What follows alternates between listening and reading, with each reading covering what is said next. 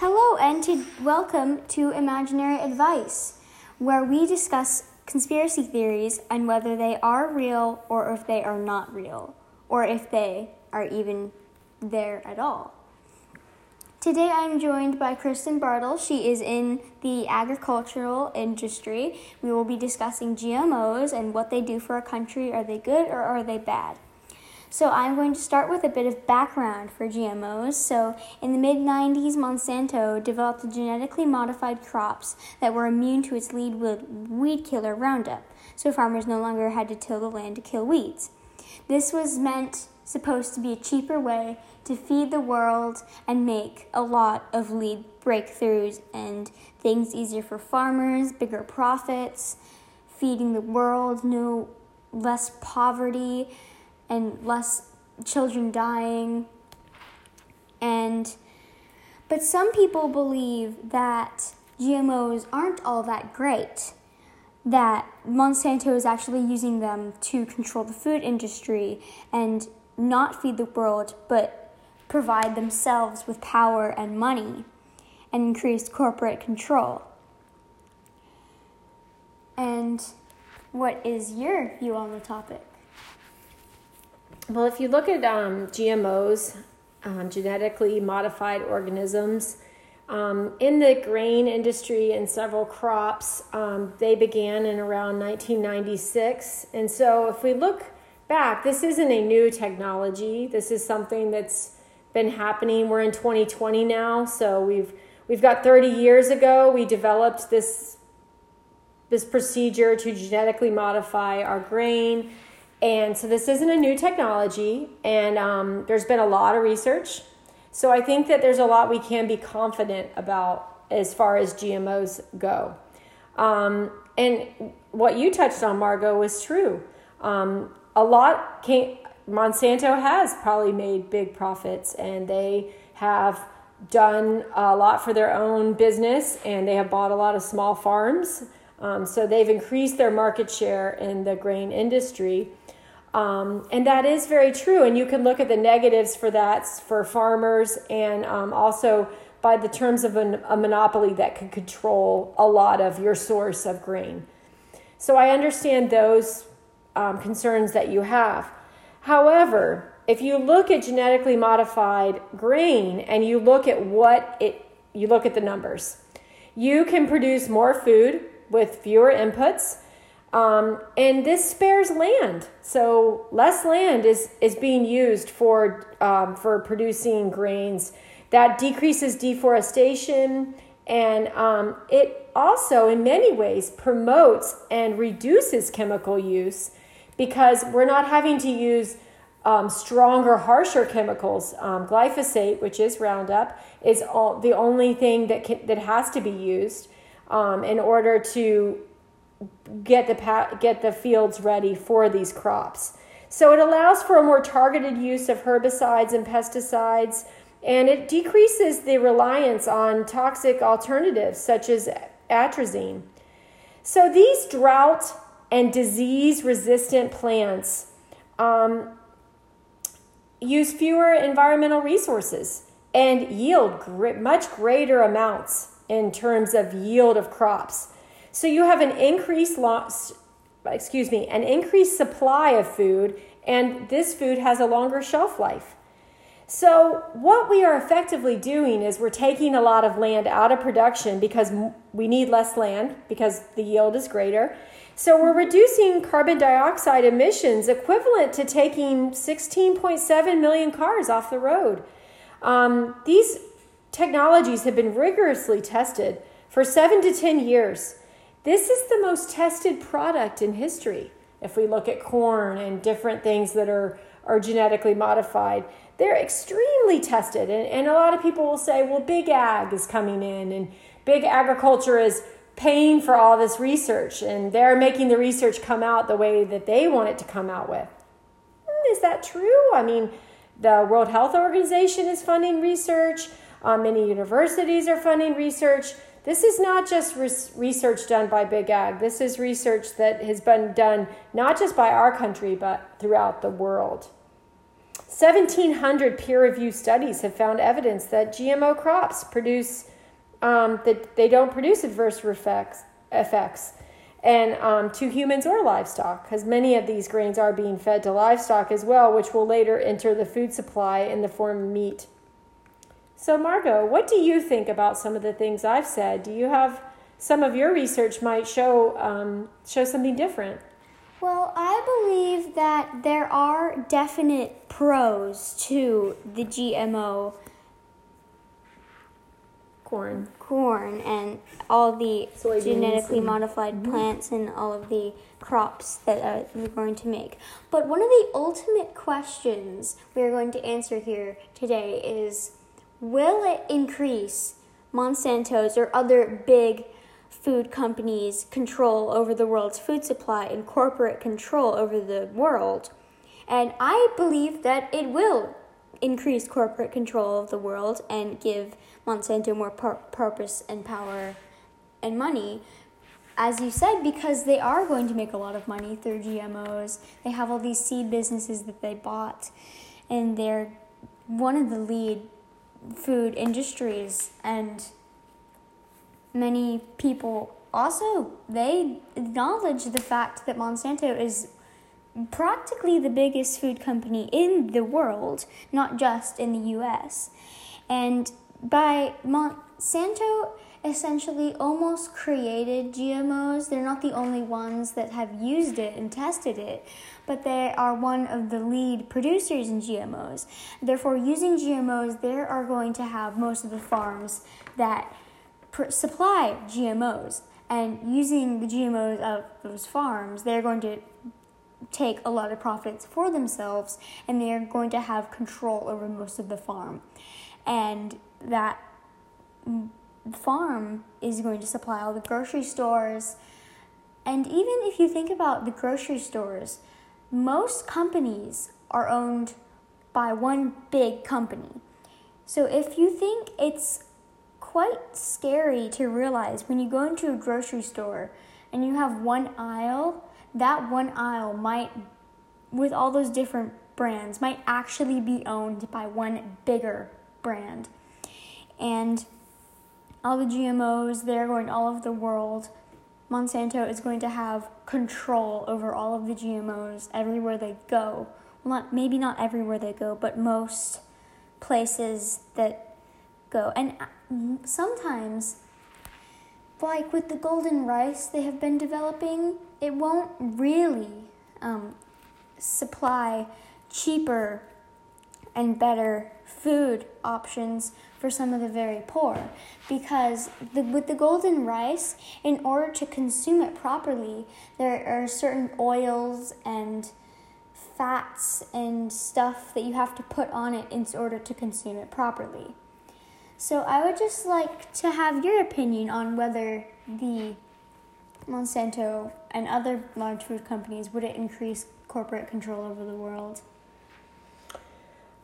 I think to answer that question, what we have to start is where the need for these products came from. And so if you look at the U.S. population being approximately 328 million people and the world population being 7.8 billion people, we are in fact the breadbasket of the world, and we are trying to feed so many people in this world, and we are trying to feed people at an affordable price. And so I think that what this is born out of is a need to feed so many people at a certain price point. And also, we have so many challenges on the horizon with climate change and population growth. This is increasing the pressure on agriculture to feed a hungry world in ever-changing environmental forecasts and pressures. And so I think what biotechnology, what a company like Monsanto can do is can help us to develop more resilient crops that are better able to survive these changing conditions, such as climate change, weather pattern changes. We can better control and help us to know that our food supply will be able to change with these changing conditions. So I understand a lot of what you're saying, where one corporation can control so much of one slice of this food supply in our grain industry. And I understand that concern. But that's also a political concern in terms of how farms are set up and the way that they're structured. And in agriculture, there's a lot of like such things as the death tax, where farmers who don't make a lot of money, upon that person and that owns the farm, when they pass away, they are then taxed based on the value of the farm, but the farm doesn't make enough money to pay that tax. And so that has made the situation for Monsanto so easy. It's so easy to come up and scoop up farms because of our, many of our government, our laws. So some of that you can look at Monsanto as the bad guy. But we also have to look at the whole political government climate that has allowed certain practices to go on, which have not been favorable to farmers and the individual farmer. And so I feel like, the numbers don't lie, and we are producing more food with less land, and we have the potential to do the right thing to feed the world. But I understand many of your concerns when it comes to this, the safety of these genetically modified organisms, and also some of the complaints that people have regarding allergic reactions that they think they have, and that they just inherently feel better when they eat unmodified sources of food. So I think that this is a big problem and a big question that we'll have to answer in the coming years. But what I'm afraid of is letting go of these technology and these advances that we've made in yields would make people hungry and would allow people to go without food. So I think that we just have to be careful. And, monopolies in businesses, do you understand monopoly? And if you understand monopolies, then you understand that there's always some risk associated with that. But so many industries have went this way. And if we look at many of the industries, such as tech and ag, are all going this route because of both the government and the economy of scale. It's so much easier for Monsanto to produce corn at a cheaper price because they own so many facets of the industry. And I think that this is going to be something that we continue to revisit. What do you think, Margot? Well, I think that GMOs, they could definitely prove promising for the world and decreasing hunger within communities dealing with poverty and poorness and depressions. But there is one quote from Chris Parker, and he said, "When you're good at something, you want to leverage that. Monsanto's specialty is killing stuff." And I think a little bit of that quote could be true, because one thing that you touched on in the beginning is that we will use less weed killer. But I think most farmers, they might actually use more, because if they are immune to that, then farmers might take control of that and use more. And that would lead to the weeds building a tolerance for that weed killer, and eventually we would have to use even harsher chemicals. And one of my sources, it said that they can use chemicals, but sometimes they really pay attention to make sure, they don't really make sure that the chemicals won't get into our food, that we won't consume those chemicals. And sometimes they aren't especially careful, and some people, maybe that's why they're having allergic reactions, because they accidentally consumed some of the chemicals that was on that corn or soybean or whatever it is. And I mean, there's so many lawsuits right now for Roundup. There's a lot of litigation going on now, people suing Roundup. They have had health problems. So I think as we go forward, depending on how a lot of those lawsuits play out, and there's some appeals right now going through, I think you're going to see possibly the forecast change. And that is where we get to, okay, well, we've produced this type of corn, and what if we have to pivot and go another way? And I hope that Monsanto and other companies are ready to pivot. And maybe what needs to happen is different sides of this argument need to get together, and maybe they could even produce a better form of corn or wheat or sugar beets or any rice that is both healthier and better for the environment, and possibly uses less chemicals. And if we've already done so much in the past 30 years with glyphosate,